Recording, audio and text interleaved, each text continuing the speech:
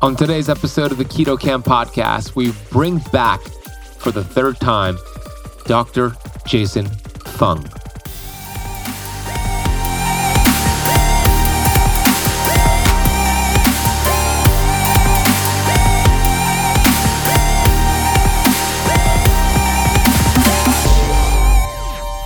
So if you say that it's all about calories, then what you're saying is that broccoli is as fattening as cookies, right? 100 calories of broccoli is as fattening as 100 calories of cookies.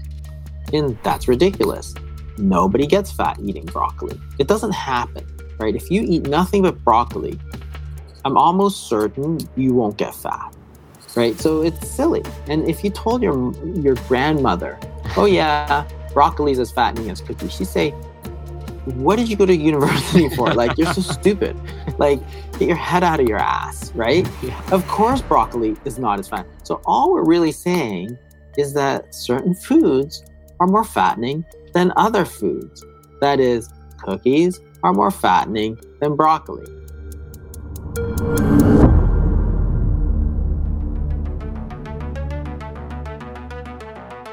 We have access to ancient healing strategies such as ketosis, fasting, and carnivore. And on the Keto Camp podcast, we are determined to deliver the science to you.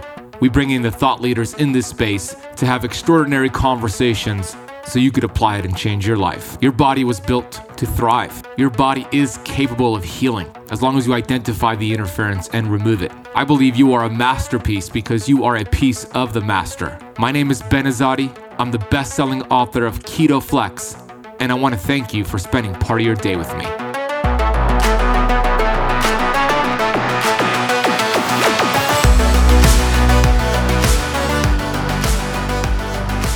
Hey, Keto Camper, Ben Azadi here, the host of the Keto Camp podcast. I am super excited to be with you today. Thank you so much for pressing play.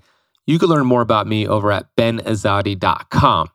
Dr. Jason Fung is a great friend and mentor of mine, and I love our conversations. The last few years, it's been very difficult to get Dr. Fung on an interview. He's not doing many, rightfully so. He's a busy guy, but we got him. We brought him back for the third time, and we had a fun conversation. We start the conversation out with cutting calories, counting calories. He's one of the best to debunk the myth that if you want to lose weight, you just got to eat less and move more. He's got some great analogies for you. He really loves talking about this topic. You're going to see he goes deep into why cutting calories is a stupid way to lose weight and why it's all about hormones. We'll get into insulin. He's going to explain and teach you exactly how insulin works and why keto and fasting are two powerful ways to lower insulin. We'll talk about a damaged metabolism and why you can rebuild it and why it's not about willpower. Instead, it's about your appetite. He'll discuss why the most important question to ask is whether you are storing energy or burning energy. Then we'll talk about the facts, the untold truth around type 2 diabetes and how to reverse it for good. We'll talk about the new medications that are out there, some of the older medications, what it's doing, what are the pros and cons.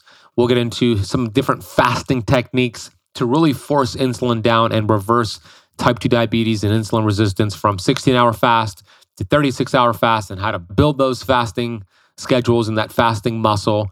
We'll discuss working out while fasting, good or bad idea, different liquids while fasting, what can you have? He's a big fan of tea, having tea when you fast, and so much more. There's also a Q&A at the end as well with some of the students that I had. You're going to love the conversation with Dr. Jason Fung. I am excited to bring him on. Before I do, I want to get to today's Apple Podcast rating and review of the day from COHHCCGZ, titled Change Can Happen 5-star review. As a Christian wife and mother, I've struggled with some raunchy podcasts, and it was definitely a God thing when I found you. Real, honest, open communication with topics that really matter. What I like most is feeling stronger physically, mentally, and emotionally every day after listening through your library. Thanks for all you do. Keep it up. I'm starting the 5-1-1 rule today for 30 days. Hashtag blessed by Keto Camp. I love the hashtag. Thank you for listening to the show. I hope the 5-1-1 rule is going well for you.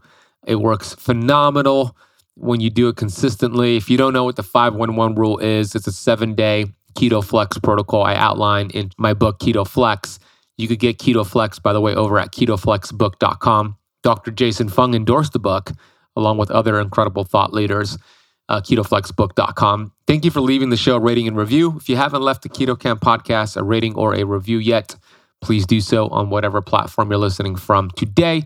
If you want to watch the video interview with Dr. Jason Fung and myself and all Keto Camp podcast interviews, that could be found on our YouTube channel, which is youtube.com/KetoCamp. Without further ado, let's get into today's conversation with Dr. Jason Fung. Dr. Jason Fung, MD, turned his passion for disease prevention into a groundbreaking, clinically proven and natural treatment for type 2 diabetes and obesity, intermittent fasting, combined with a low-carb, healthy, high-fat diet. He is, I call, the father of fasting, an early proponent of the now popular fasting lifestyle. Dr. Fung is often called the founder of intermittent fasting, exactly, and is regularly cited to provide scientific legitimacy for a diet that can seem outlandish to the unfamiliar. In 2016, Dr. Fung published one of the first popular science books to recommend intermittent fasting for weight loss called The Obesity Code, which went on to sell over 2 million copies worldwide. Next, he published The Diabetes Code, which lays out his foundational approach to type 2 diabetes prevention and reversal. A New York Times best-selling author, Dr. Fung has written numerous other books on disease prevention, including the PCOS Plan and the Cancer Code. Here's Dr. Jason Fung. So I'm going to show this to you, Dr. Fung.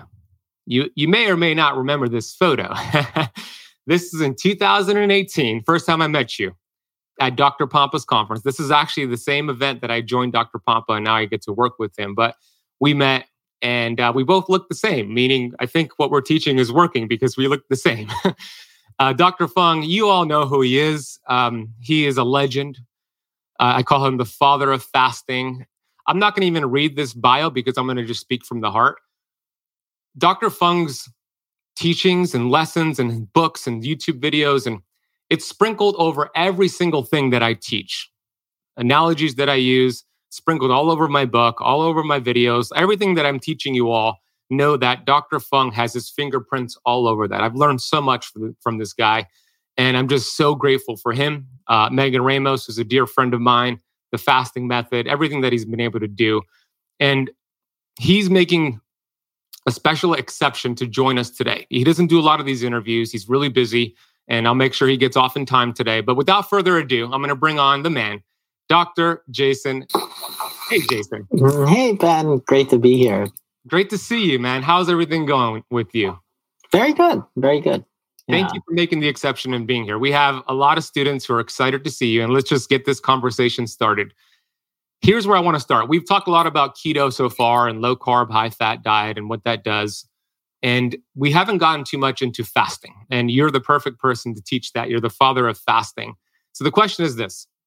When people think about fasting, a lot of people in the fitness space specifically, they say fasting only works because you're in a calorie deficit. So I'd love for you to teach us why it's not about being in a calorie deficit. And there's a whole host of benefits that come with fasting that you do not get by simply cutting calories.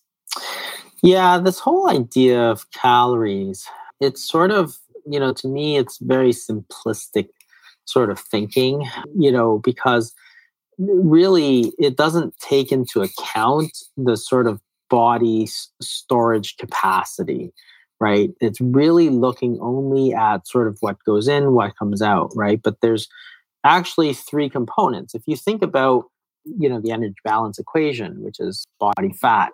Remember, body fat's a storage form of energy. So, which food energy is calories. So it's calories in is what you take in, calories out is metabolic rate, and there's body fat, which is your body fat stores. So everybody sort of takes that to mean that if you simply reduce your calories in, that you're going to reduce body fat. But that's not true at all. Remember, there's three variables here. And if you change one variable, either of the other two can change in order to balance, right? It's a balanced equation. People talk about this caloric deficit. A caloric deficit can never exist because there's three variables that need to balance. That's the balanced equation. So you reduce calories in, okay, so you eat less. And everybody says, well, that means you must lose body fat. No, it doesn't. You could lose body fat, or you could reduce metabolic rate, right? So there's three variables. There's the sort of body fat, energy in, energy out. So you reduce energy in, either you lose body fat, which is storage, or you reduce the amount that you burn. The thing about it is that if you lose body fat, that's what you're going for. If you reduce metabolic rate, everybody knows that's bad because you don't feel so good. You're not burning that much energy, right? So if you're burning 1,500 calories instead of 2,000 calories, well, you'll be more cold. You're going to be, less energy, that kind of thing. So the question is, if you simply cut your calories, which is the standard advice, we have data, we have research studies going back like 60, 70, 80 years, which tells you that if you simply focus on calories and reduce your calories, what almost always happens is that your energy expenditure goes down. So you eat less, but you burn less. And body fat doesn't change much. And that's been the sort of consistent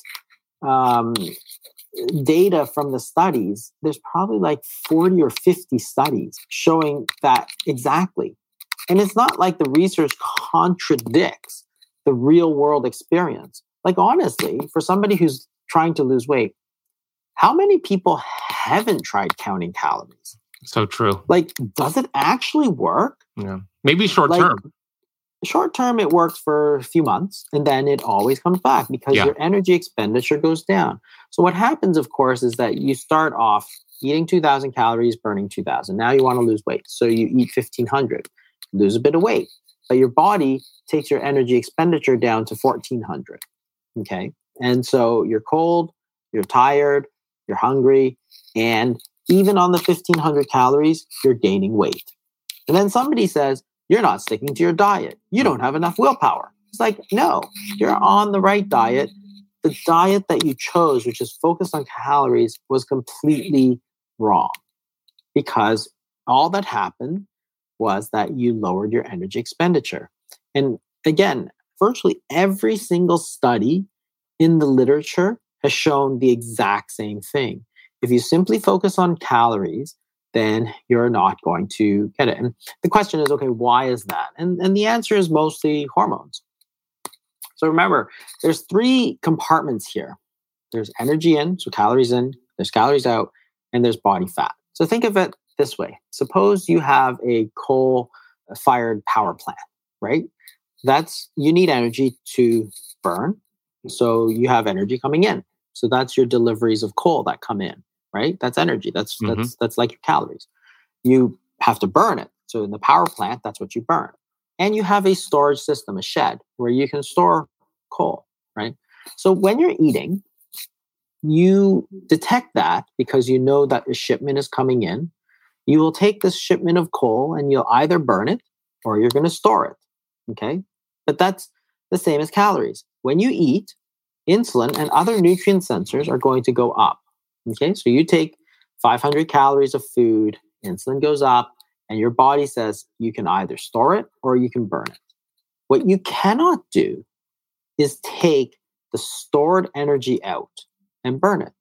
So if you have a coal shipment coming in, you can put it in the shed, you can burn it. But what you cannot do is take coal from the shed and burn it. Why? Because your body is not stupid, right? If energy is coming in, you want to either use it or store it. You're not going to take your stored energy, and then what's it going to do with this food energy that's coming in? If you're using the coal that's in your shed, what are you going to do with this big shipment? These 2 truckloads of coal coming in. So your body's not stupid either. So when your food is coming in, you cannot burn body fat. We've known this for like 50 plus years. Yes. Right? If insulin is high, you cannot burn fat. We say insulin inhibits lipolysis. That's first-year medical school stuff. Mm-hmm. In other words, if your insulin is high, you can't burn fat. You cannot burn body fat. It is impossible to burn body fat. Are there any hormones outside of insulin that store fat? That's the main one for metabolism. And there's all kinds of things that are going to affect your insulin. There's other hormones like cortisol that are going to play a role and so on, but they do it in a slightly different way. When we're just talking about the diet, the main nutrient sensor is that. There's also mTOR and AMPK, which are both nutrient sensors as well. They're a bit more complicated. They're more to do with protein is the main thing for mTOR. And that's, people are more worried about that in terms of aging and in terms of cancer more than obesity. For weight loss and so on, and type 2 diabetes, most people are concerned about insulin. But the whole point is that if you think about it this way, and your goal is to empty out that storage shed, you need to make sure your insulin stays low. It doesn't matter how much energy is coming in or out. If you keep that insulin level high, you simply cannot burn the body fat. So again, 2,000 calories, think about it this way. Okay, so 2,000 calories coming in, 2,000 calories going out. You want to lose weight. Now you do intermittent fasting or you do keto or something like that. Your insulin level stays low. So when you get down to 1,500 calories, then your body can release 500 calories from its stores. Why? Because you let the insulin go down. Yeah. You cannot release those stores if it's high. You've basically closed the door on that shed. You can't get the energy out. It must stay there. So all you're trying to do by changing the hormones is allow it to release the stores of body fat. If you have body fat to lose, you might have 100,000, 200,000 calories of energy sitting on your body. So you need to release it. And you can't do that if you don't have, if you keep your insulin levels very high, which is a problem. So you eat, all this low fat food, you eat 10 times a day, you're keeping your insulin levels high. You never release your body fat. So if you eat 1,500 calories, but keep your insulin levels high, you have no access to body fat stores. So therefore, in order to balance this equation, 1,500 calories coming out, 2,000 calories going, 1,500 coming in, 2,000 going out. But you can't make up the extra from your body fat. Then what's going out must go down to 1,500. Mm-hmm. That's how you wreck your metabolism, is by counting calories and ignoring the hormones that are produced.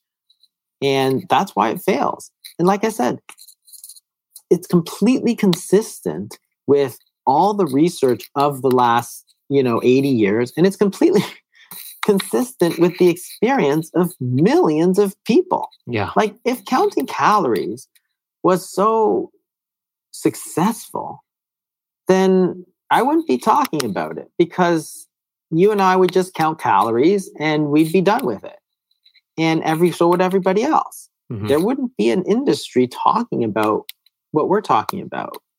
But there is, because it fails for almost everybody. Like, what always gets me about these people who talk about, hey, it's all about calories, it's all about calories. Like, what? You think nobody's ever heard of that before? Do you?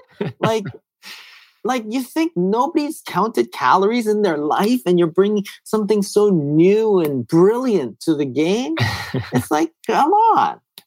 It's the oldest trick in the book. It fails for everybody. Everybody's done it. It's failed for everybody. It's failed throughout history. Every research study has failed. And yet you think you're so brilliant talking about calorie restriction. Like, oh my God. It's so true.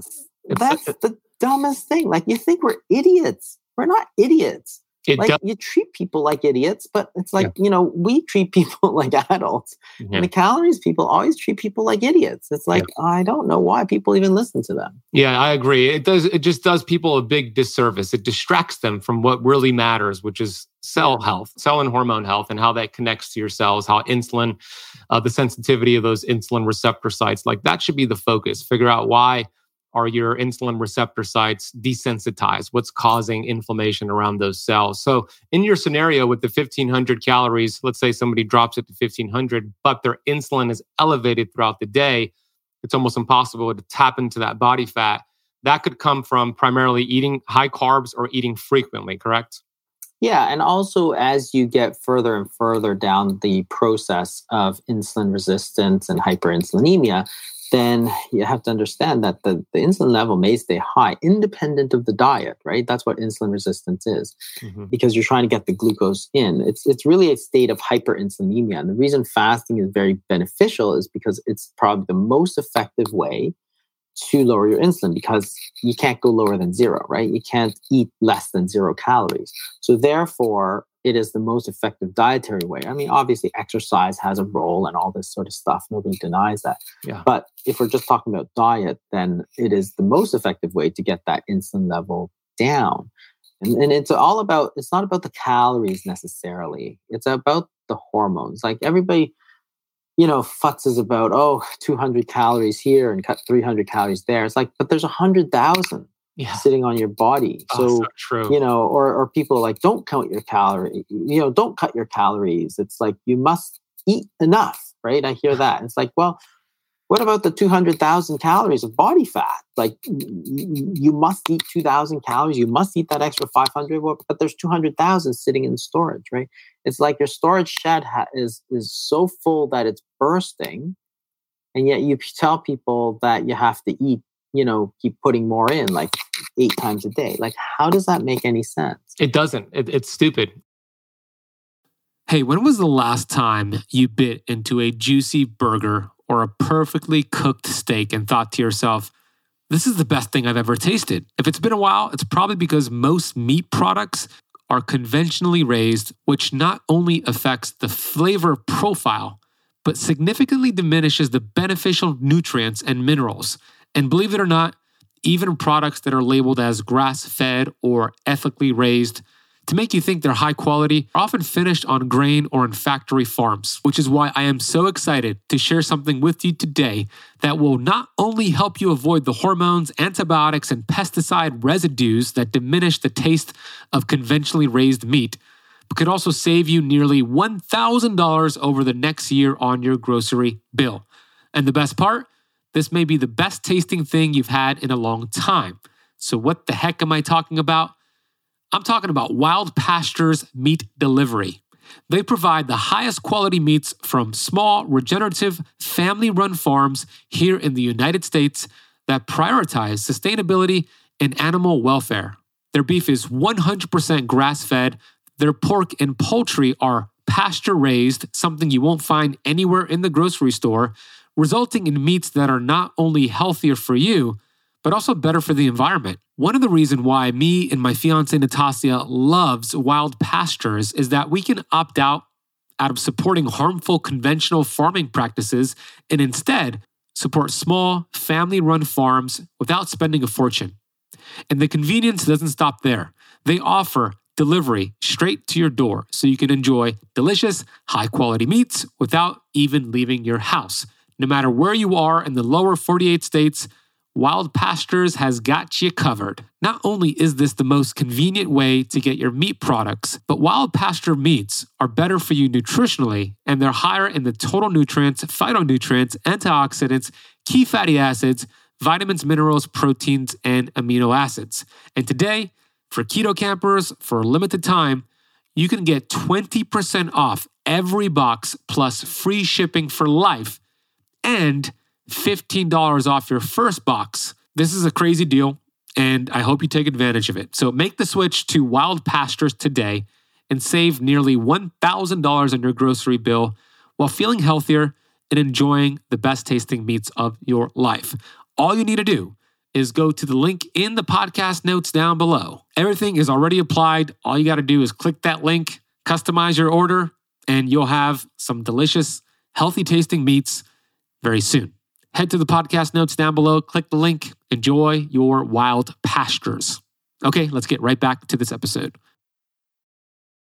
When I used to own my CrossFit gym, the members at my CrossFit gym, and this happens to this day, they were so infatuated with those calorie trackers, meaning I did a 60-minute CrossFit workout and I burned 700 calories. But that is very inaccurate because they probably burned, 100 or 200 calories. It's not accounting for what they would have burned if they just sat on the couch, right? Their basal metabolic rate, it adds it both, and they think they burned that total of 700, but it's really much less than that. It's false. Yeah, it's false. And also it's almost irrelevant, really, because when you think about it, over the day, like just the energy you need for your heart, your lung, your liver is really the majority of your energy expenditure. So even if you do exercise that day, unless you're doing sort of many hours a day sort of thing, then for the most part, you still need to change the diet in order to make a difference. And, all we're saying basically, in terms of calories, and I always think that this is such a strange, strange thing. So if you say that it's all about calories, then what you're saying is that broccoli is as fattening as cookies, right? 100 calories of broccoli is as fattening as 100 calories of cookies. And that's ridiculous. Nobody gets fat eating broccoli. It doesn't happen, right? If you eat nothing but broccoli, I'm almost certain you won't get fat, right? So it's silly. And if you told your grandmother, oh yeah, broccoli is as fattening as cookies, she'd say, what did you go to university for? Like, you're so stupid. Like, get your head out of your ass, right? Yeah. Of course, broccoli is not as fat. So all we're really saying is that certain foods are more fattening than other foods. That is, cookies are more fattening than broccoli. That's it. That's all we're saying. Like, it's nothing sort of counterintuitive. Like, the calories people always make it sound like we're saying something really stupid. It's like, no, that's all we're saying. There are reasons why certain foods are more fattening than other foods. And that's just life. If you actually live, you know this is true. I mean, there's multiple reasons why, but it always strikes me as so strange that the calories people are so sure of themselves that they think they're so smart, trotting out this 60-year-old failed strategy of calorie counting. It's like, there are 10-year-olds who are counting calories because of those people, right? Instead of eating nutritious foods, instead of saying, okay, we need to cut out cookies because cookies are fattening. Or we need to cut out sugar because sugar is fattening more than the calorie itself. Like, we don't need to cut out fish, but we do need to cut out sugar. Common sense. Common sense. Yeah. But something that the calories people will completely disagree with, because they'll say, no, if you're being a purist, fish equally fattening to ice cream and brownies, right? Those are the people who say you could eat brownies for dinner. You could eat 2 brownies instead of a steak. Same thing. It's not the same thing. It's stupid.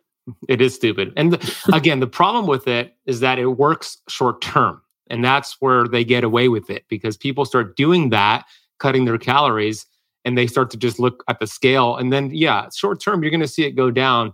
But to Dr. Fung's point, your metabolism goes down to match that over time. And then you're cold all the time, eventually thyroid issues. Now, if somebody gets to that point where they've been extreme dieting for 5, 7, 10 years, and their metabolism is wrecked, and they want to rebuild their metabolism, can they do that no matter how much damage they've done?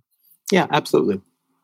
And again, the point is that your body has, we're talking about the metabolic rate, because people always assume that it's all about willpower and stuff. And the thing is that if you think about calories in minus calories out, so everybody thinks about it as, well, what you eat and how much you exercise, right? Those are under your conscious control. And that's why people do fat shaming and stuff, because they say, oh, well, it shows that you have no willpower, that kind of thing. It's actually quite destructive, this whole calories idea. And the thing is that it's very superficial thinking. It's sort of first level thinking. It's like what you eat and how much you exercise. Think about it on a deeper level. How much do you eat and how often you eat? Well, that's controlled by how hungry you are. That's not under your conscious control. You can decide not to eat, but you can't decide to be less hungry. Same thing with your energy expenditure, calories out. Most of your calories out is going to be dependent on how much your brain, your heart, your liver, your lungs do. So again, you can't control that. You can't decide to increase your metabolic rate. It's under control of hormones. Same with hunger. It's under the control of your hormones. And there are ways to adjust them, sure, but it's not about willpower, right? And that's the whole thing. So once you get past that sort of very superficial sort of first order thinking of calories, what you eat and how much you exercise, you realize that it's all about your appetite, Yeah. right? And that's why things like Ozempic are so effective. I mean, we can debate whether or not it's good for you, but there's no denying that it's effective. It's not effective because of anything other than it reduces your appetite. If you don't feel like eating, you don't eat, and therefore your body's going to burn what's stored away. That's pretty simple. And then people say it's all about calories. Well, it's not about the calories. It's what's behind those calories. Why are people eating those too many calories, right? It's not that you're eating more calories in compared to calories out. It's why, right? So that's the deeper question. And there's so many people stuck at that first level of, oh, it's just a matter of calories in minus calories out. It's sort of like if you said, oh, okay, well, if you want to get rich, you want more money coming in than going out. Hey, I just solved world poverty. Earn more than you spend. Doesn't give you the solution. It's like, but how are you going to earn more? How are you going to spend less? That's the real question. And so you get things like, well, if you get a college education, you're on average going to earn more. So therefore, education is going to lead to sort of less poverty in certain situations, or getting a trade like a plumber or something, right? If you get a trade, you're less likely because you have now the ability to earn more. But then somebody might say, it doesn't, education does nothing for you outside of money. So just earn more. That's it, right? That's the same argument that the calories people have. If you have a strategy to reduce your energy intake, or a strategy to keep your energy expenditure high, like keeping insulin down, that's getting that deeper level of understanding, not simply money in minus money out, earn more than you spend. Hey, I solved world poverty sort of thing. And anybody who disagrees with me is stupid, right? So it always strikes me as so funny that the people who always push for the calories, I always think that they're so brilliant, because I always think that you guys have such superficial knowledge, but you don't realize that you have such superficial knowledge. Correct. You're not getting behind the curtain. You're not understanding the reasons why people might eat more, right? So same thing with alcohol, for example, right? It's like alcoholism. Just don't drink alcohol. Hey, I served world alcoholism. Thank you. Where's my Nobel Prize, right? It's like, it's alcohol in minus alcohol out, right? That's the first law of thermodynamics of alcohol. Solve the whole problem, right? I'm so smart, right? That's the equivalent of the calories argument. It's so stupid. It's so stupid. Like, why are people drinking?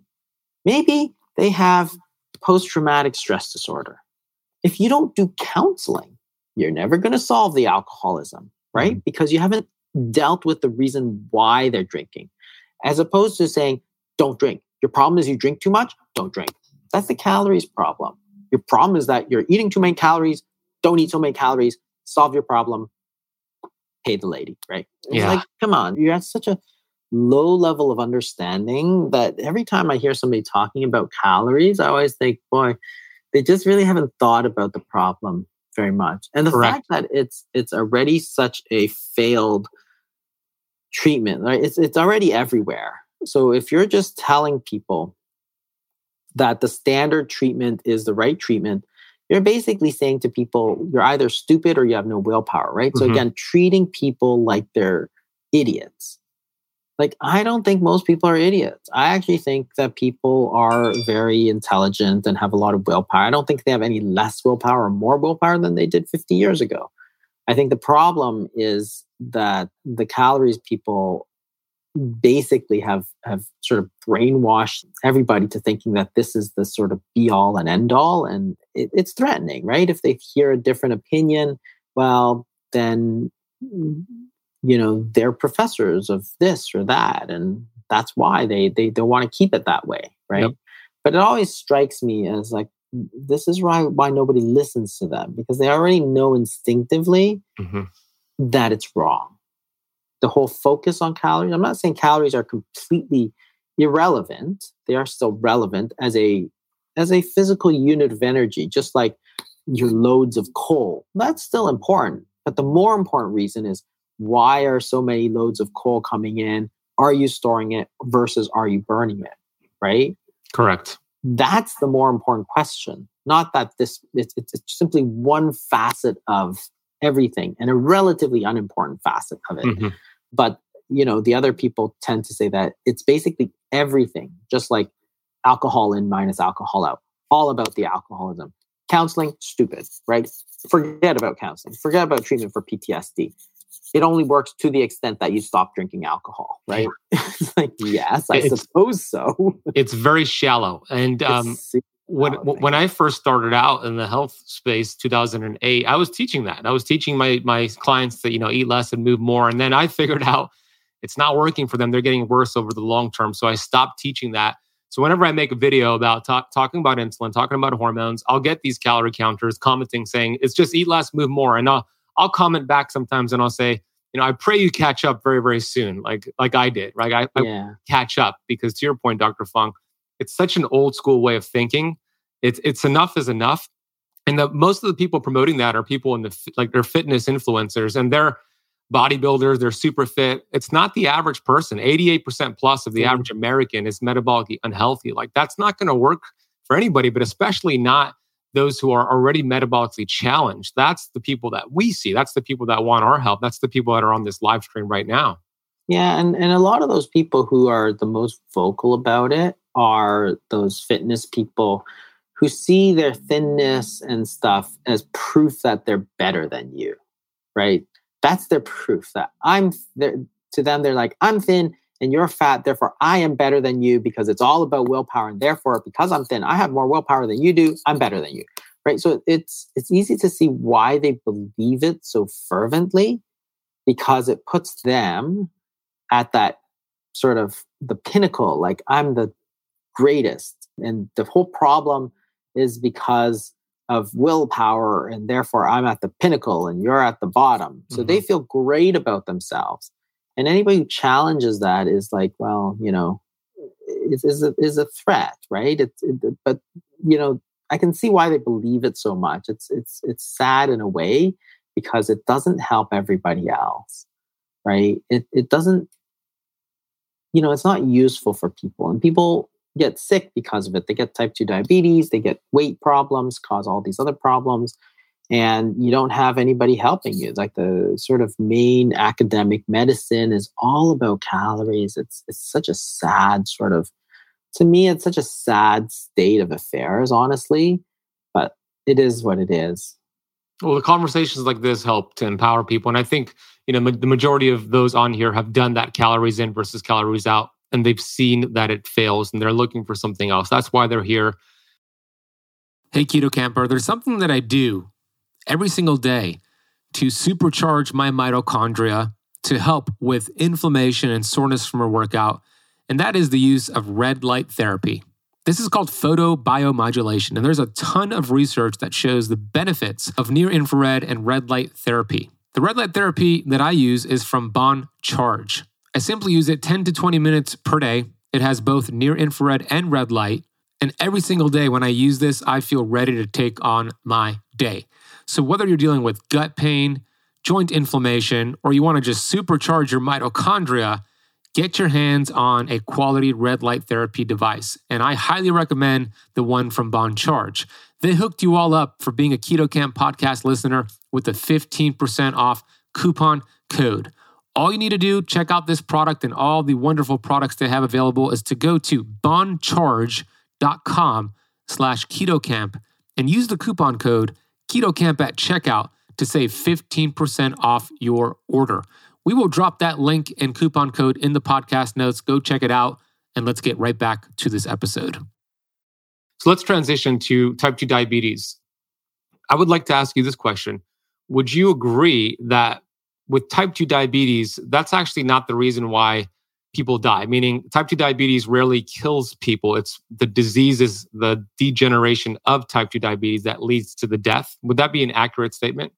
Yeah, I mean, you can almost always control the blood sugar of type 2 diabetes, but the type 2 diabetes contributes to heart disease and strokes and all kinds of other things, and cancer and so on. So it leads to other diseases that will kill you. But the underlying sort of the root cause of a lot of those problems is the diabetes, right? If you get the diabetes, you're more likely to have the heart disease, which gives you the heart attack, which could then kill you, right? Yes. So it is in a sense still a major contributor, even though the end, event is not diabetes. It's kidney disease or heart disease or any of these other diseases. There's a lot. Yeah, that makes a lot of sense. So on average, somebody is getting their annual checkup with their doctor, and once a year they get their A1C tested and some basic lab markers. On average, how long does it take between the development of diabetes to the point where their doctor says, oh, your A1C is, let's say, 5.9 or 6.4. You actually have type 2 diabetes. How long does it take? Meanwhile, every year they're progressing towards type 2 diabetes. They have hyperinsulinemia. How long does it take on average for that diagnosis to be made in the mainstream setting? It's quite variable. So there are a lot of people who hang out with A1Cs like in the 6.2 range, right? And it's variable. Some people will go immediately up and some people just stay at that level for decades or more. It's very variable. Once you develop the type 2 diabetes, you can start to chart how long it takes to develop the high blood pressure and the protein in the urine and all that sort of stuff. It's often 5, 10, 15 years still between getting the type 2 diagnosis, initial diagnosis, and disease. But again, it's influenced by a lot of things like genetics, but also the higher your sugars, the more quickly it will likely progress. And it's not that the sugars are damaging, it's the type 2 diabetes is worse. That's all. The higher, it's a good reflection of how bad you're underlying. And, type 2 diabetes is a relatively simple disease to understand. Your body basically has too much sugar and it can't store anymore, so it spills out in the blood. Once you start measuring it in the blood, you know that your storage capacity for sugar is exceeded, and that's going to cause damage. So what do? You either put less sugar in or you try and increase the sugar coming out, right? Putting less sugar in is a low carbohydrate diet. Letting your body burn off the sugar is intermittent fasting. Both of those, and there's been recent studies, Dr. David Unwin in the UK, for example, puts all his type 2 diabetics on a low-carb diet. He put almost 50% of his type 2 diabetics into a drug-free remission with the low-carb diet. Like a stunning number of people can reverse their type 2 diabetes. And when I wrote the diabetes code in 2018, I basically made the argument that, again, at the time, people were saying that type 2 diabetes was a chronic and progressive disease. I said, that's stupid. It doesn't make any sense at all. If you lose weight, your diabetes usually gets better. So how are you saying it's chronic and progressive? It's reversible. Because if it gets better, it's a reversible disease. So once you know that, you have to say, how are you going to reverse this disease? Well, losing weight is a good start, and there's different reasons why. But, again, that's your root cause there. It's your diet and your lifestyle. So taking drugs doesn't change your diet or lifestyle. It's not going to do anything for you. And if all you do is treat it with drugs, you're using drugs to treat a dietary disease without fixing the diet. So therefore, because you never fix the diet, you think it's chronic and progressive, but it never was. It was just a big lie. And therefore, in fact, the American Diabetes Association changed that. They got rid of the message that it's chronic and progressive, and they've replaced it with criteria for remission. So that just happened in 2021, I think, right? It's about time. Yeah, it was all because it's like I kept saying, it's stupid. It's dumb. It's obviously untrue. Like you can prove it in 2 seconds that it was an untrue statement. And yet it was on the American Diabetes Association site for like 10 years prior to that. That's right. That's what I looked at when my dad was going through his type 2 diabetes. And he ended up losing his life because, I got the false data I believed that it was chronic and progressive. And unfortunately, my dad lost his life because of it. But we know that's not the case. You've reversed that type 2 diabetes in several patients. Medication with type 2 diabetes. And I'm sure you've seen this before. I've seen it. And it bothers me a lot because people who have type 2 diabetes, who are taking insulin or metformin, whatever it is, they believe that they could still have their cookies or their donut as long as they take enough insulin to drop the glucose down. But where is the sugar going if they're not actually changing their lifestyle, but just taking meds?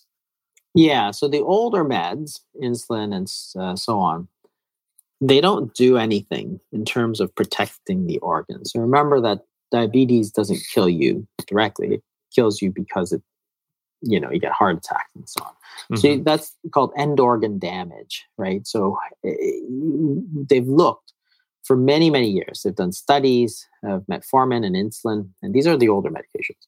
And they do not provide any organ protection at all. That is, if your blood sugar is through the roof, or if you're taking insulin and your blood sugar is perfect, those two people, so one of them doesn't take any insulin, sugar's through the roof. One of them takes lots of insulin and has perfect sugar numbers.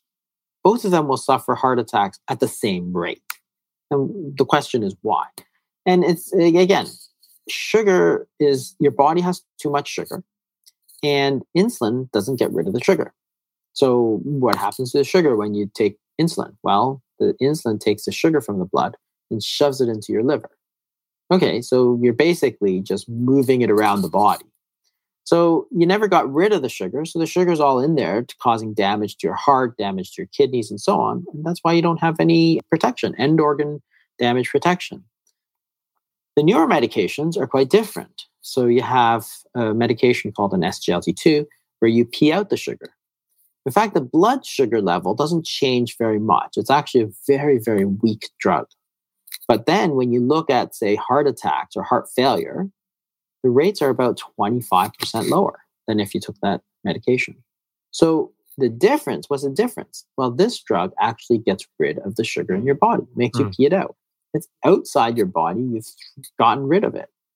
As opposed to the older medications, which are just moving that sugar around. Sort of like if you have garbage and throw it out, you just throw it on the sink. So you're just moving it around. Well, that's fine. You can't see it. You think you're doing great, but it starts to smell. That's the problem. Same thing with when you're taking insulin for your blood sugar. You can't see that sugar because you forced it into a place that you can't see, which is you've shoved it into your body, you've shoved it into your liver. You can't see it anymore. So you think you're doing great, but you're not. What happens when you don't take the insulin? Well, all that sugar just comes right back out in the blood, right? So where did that sugar go? It just went into your body. Didn't get rid of it. When you stop taking insulin, where does the sugar come from? Well, it comes from your body. You shoved it in there and it's just coming back out, right? So it's just like, think about a suitcase. You have too much clothes, but you shove more clothes in. You push it down with more force. What happens when you don't push it down? Push, right? Everything just goes push out. Did you solve the problem of not having enough room in the suitcase? No, not at all. You actually have to take the clothes out and put it away, right? You have to get rid of that sugar from your system. And if you're not, it's not doing any good. So metformin, insulin, all these older drugs, they don't do anything for you. The newer ones do, in contrast. And that's why they're showing such benefits.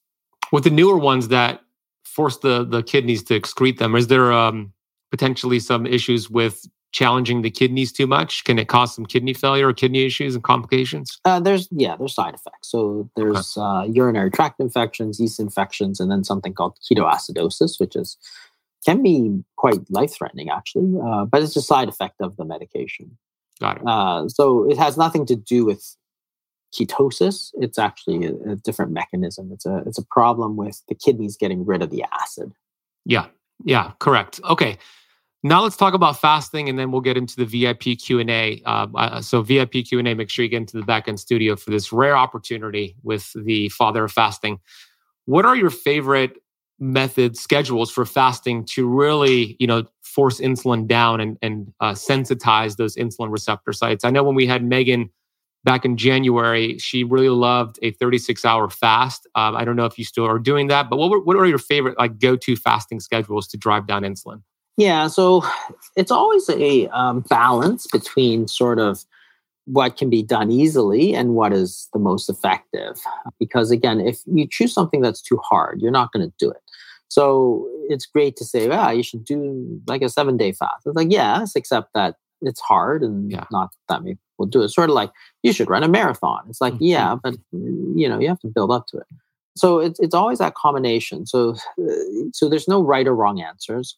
16 is very good because, if you simply drop one meal, eat 2 meals a day instead of 3 meals a day, you're there. And that's something you could do very easily and do it almost every day. When you get to a 24-hour fast, like 1 meal a day, again, something that is relatively easy to do and could be done most days of the week. When you get to the 36-hour fast, again, not difficult because there's most of the time one meal where you don't have to. A little different, for example, if you have dinner every day with your family, right? Then it's going to be hard to do that 36-hour fast because you're going to have to sit there and not eat, which is hard. You're putting yourself in a situation to fail because there's food all around you, but you're not eating. And it's obvious that you're not eating. And everybody's like, what are you doing? So, again, it's a great strategy. So the 36-hour fast, so for people who have done the shorter fast, it's not so easy from a social standpoint. So remember, these are social reasons why you can't do it. You can or can't do it. The reason the 36-hour fast, when you go the full day without eating, the reason it's so effective is because you're dropping. So say you go a 24-hour fast, you're eating 1 meal a day, you're eating dinner, right? You drop one meal, but your fasting time goes up by 50% because you're going up by 12 hours, right? Because you're dropping that meal, but then you're getting 8 hours of sleep where you basically don't have to think about eating. So you're getting all that sort of free. In the meantime, your body's basically burning fat because you've gone through all of your glycogen and so on. So it's a very, very effective way to sort of supercharge it because you're increasing the amount of time that you're burning fat because that's where you're getting your energy from, right? At the same time, when you wake up, most of the time when you wake up, you will feel completely reset. That is, your hunger levels will basically reset to the same level as the day before. If you ate or if you didn't eat, you're going to feel pretty much the same when you wake up, which is very strange. And, it's strange to think about. It's normal because, I've done it and a lot of people have done it.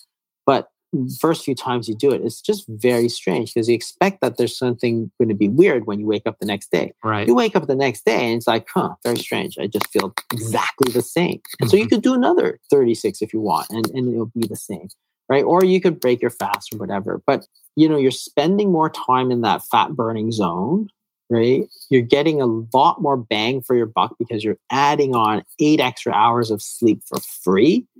And you're basically resetting yourself by the next morning that, your body in the middle of the night, you're going to have this, from the circadian rhythm, you're going to spike up your growth hormone, your counter-regulatory hormones.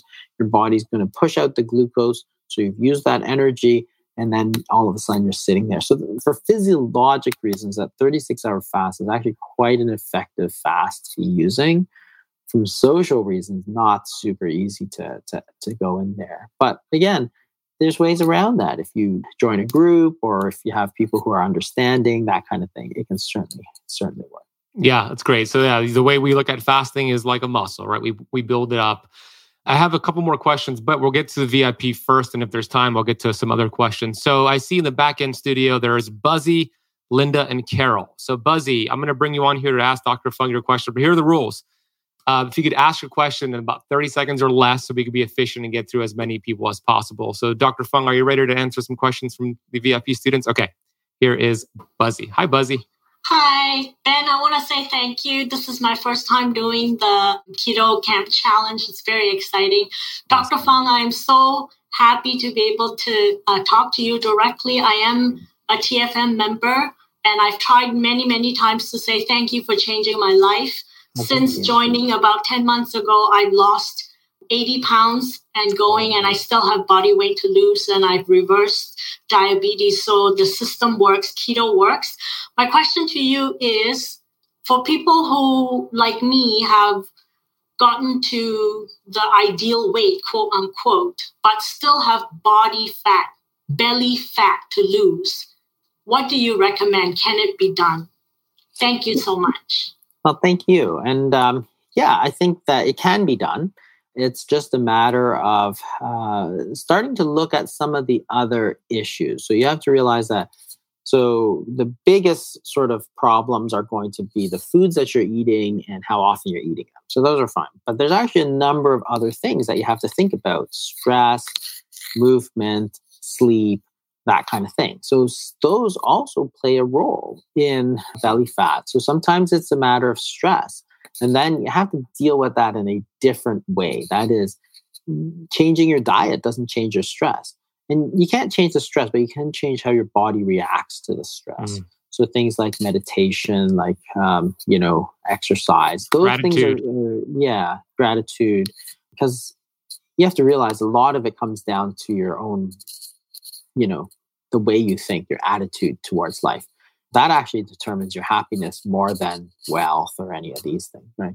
So you have to start to think about those issues, which are important. And then you also have to start thinking about other things. Because, at the fasting method, we do a lot of thinking about other issues other than, low carb and fasting, even though that's the sort of core of what we do. It's the same thing. There's so many things that go into it because it's not just about knowing, right? It's like cookies, right? You might know that you shouldn't eat cookies. It doesn't mean that you're not going to eat cookies, right? Because there are other reasons. There's so much in the environment. There's so much in the attitude. There's so much in your habits which determine it, right? If you have no access to cookies, then you're not going to eat them. That's as simple as that, right? So can you change your environment? Can you change your attitudes? Can you change the way you think about them? Can you swap out one habit for another habit? So those are all things that are important. So not only the environmental issues, but also the emotional issues, food addictions, that kind of thing. And those are not things that you can just read a book or go on YouTube and figure out. And that's where the fasting method we try and focus on in terms of the coaching, in terms of the classes that we do. Because again, we're trying to get to that deeper level. It's sort of the difference between, alcohol, just don't drink alcohol, and going to Alcoholics Anonymous. Totally different. Same thing with Keto Camp, right? It's great to say, oh, just do keto. It's totally different when you're actually trying to do it and stay with it. You need the support of other people. That's just being human. There's nothing wrong with it. And that's why programs like this, like Keto Camp, are effective. You try and provide community, right? That's really important. What your environment looks like. Eating in Japan, for example, all the portions are puny. Like, they're really small compared to the United States. And you just get used to it after a while. But therefore, that environment makes you less likely to gain weight, right? Then you come here and all of a sudden, wow, these portions are massive. Or Costco, right? It's like, wow, everything's Costco size, right?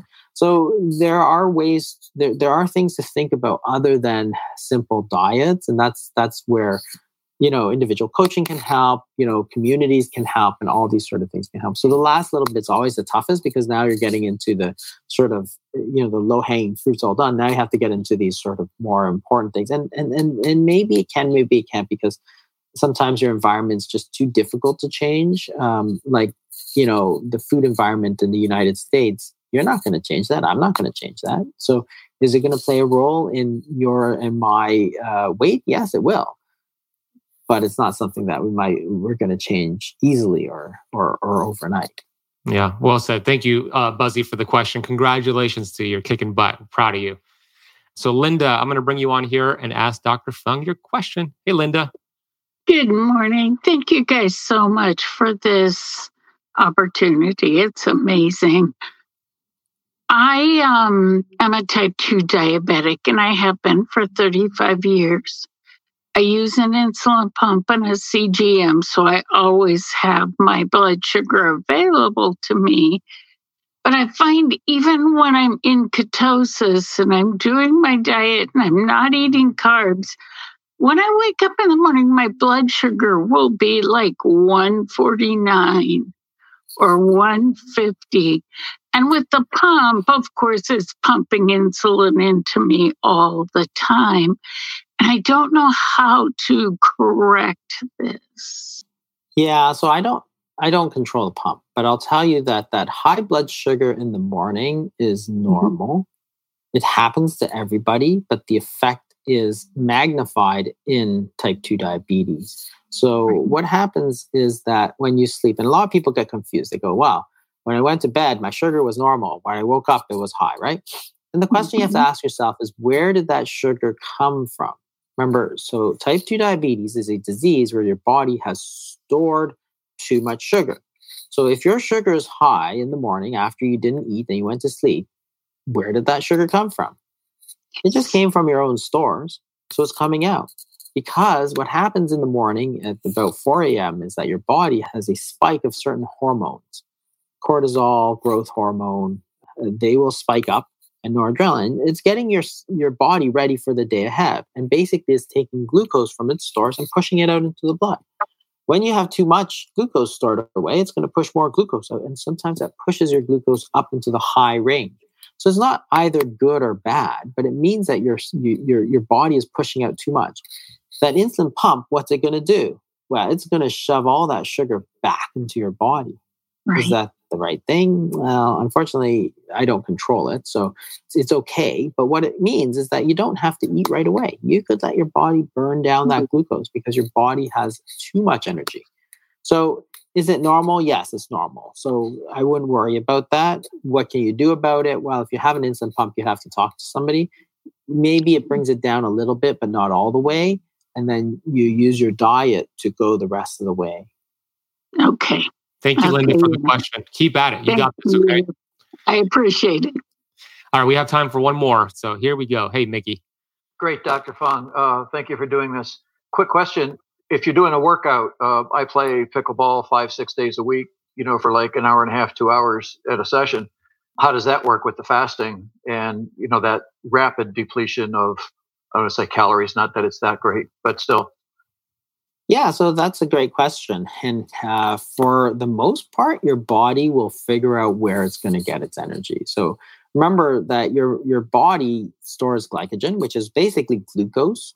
They take the glucose molecules, they stick it in a long chain. And you can take this glycogen, turn it back into glucose very quickly. And it's actually enough for most people, if it's full, like 24 hours of energy. So you're almost never going to exhaust your glycogen stores. The one time that you do see people exhausting their glycogen stores is when they're doing like marathons and stuff, right? And in fact, people didn't used to see it until they did triathlon. So you saw this in the early days of triathlon. They're doing the Ironman and stuff. And then at the very end, they would have this bonking, which is where they ran out of glycogen and they couldn't move. They had no energy. But that's after a very long swim, like 200 kilometers of bicycling and a marathon. And they bonk at the last part of their marathon. That's how much energy your body can store. So if you're not eating and you're playing pickleball or whatever, for the most part, unless you're like a world-class athlete, your body is going to figure out where it's going to get its energy. Remember that your body can use body fat. So body fat is triglycerides. And every tissue, basically, in the body, except your brain, can use fat for energy, triglycerides. So your liver can do that, your kidney can do that, your muscles can do that. It can take fats, which is triglycerides, and use it directly for energy. You don't need to go in between glucose. Your body can use it directly. Your brain can't. So therefore, you make ketones to cross the blood-brain barrier. There you go. Mickey, thank you. Good job. Thank you. Pickleball. I would also add one more thing, Mickey. Keep your electrolytes up right before and during your pickleball. Dr. Fung, you have a new book coming out about intermittent fasting for women, correct? When is the release date for that? Yeah, that's actually Megan's book. So Megan has okay, got it. Yeah, so it's basically a lot of her experience with fasting, but specifically with women because she works a lot and that's sort of a passion of hers. So that's coming out, I think, in June. So keep an eye out for that. Are you writing a new book? I don't have a new book coming out, but we do have a diabetes code journal that's coming out, which is essentially a companion to the diabetes code to try and get people, provide tools for success, which includes sort of these journals. Journaling is a really great way to stay on top of your eating, for accountability, for mindfulness. It's very, very useful for a lot of people. So there's a diabetes code journal, which is a companion to the diabetes code for people trying to reverse their type 2 diabetes. It's I think coming out in the next few months. Brilliant. Go check out The Fasting Method. It's thefastingmethod.com, at Dr. Jason Fung on Instagram, Dr. Jason Fung on YouTube as well. Dr. Fung, thank you so much. I love and appreciate you. Can't wait to see you in person again. Thank you for serving us and serving humanity. You could feel free to hop off and go about your day. We wanted to say thank you so much for joining us today. Well, thank you so much. And just one other thing, if you go on YouTube, I have a lot of videos over the last year or so. I have sort of put a lot of stuff on YouTube. And the great thing about YouTube is it's all free and you can watch it whenever you want. And I can sort of cover topics. There's a couple, there's a lot on fasting. And then there for type 2 diabetes specifically, there's two that I thought were super interesting. I thought was interesting anyway, which is the effect of sort of vinegar and acidic foods on sort of blood glucose and also food order. So eating carbs first versus eating carbs last, what the effect of that is. And I think those two were sort of ideas I hadn't really covered before, but with YouTube, it's interesting because then I can just put it out there and then people can watch it. But that was sort of relatively new information that I covered there with some science behind why those actually work in some studies. So check those out. Check the YouTube channel out. I think there's a ton of information. And, I put it into small bite-sized chunks. So hopefully that it's easy to digest. The YouTube channel is great. Well, Alina will grab those links. So we'll put it in the live stream chat. So thank you, Dr. Fung. Have a great day. We'll talk soon. Thank you, Ben.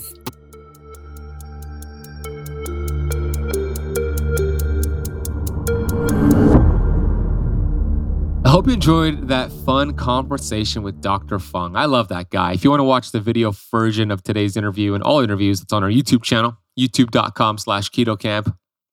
Please share this episode with somebody you know who has insulin resistance or PCOS or type 2 diabetes.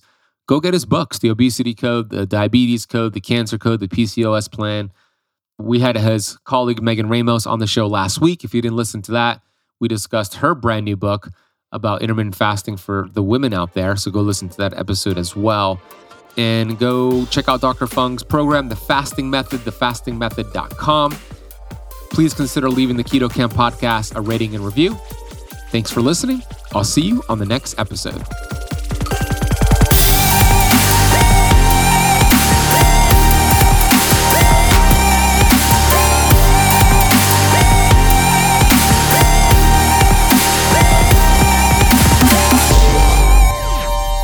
This podcast is for information purposes only. Statements and views expressed on this podcast are not medical advice.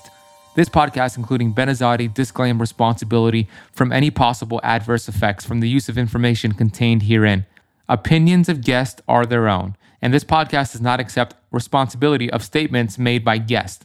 This podcast does not make any representations or warranties about guest qualifications or credibility. Individuals on this podcast may have a direct or non-direct interest in products or services referred to herein.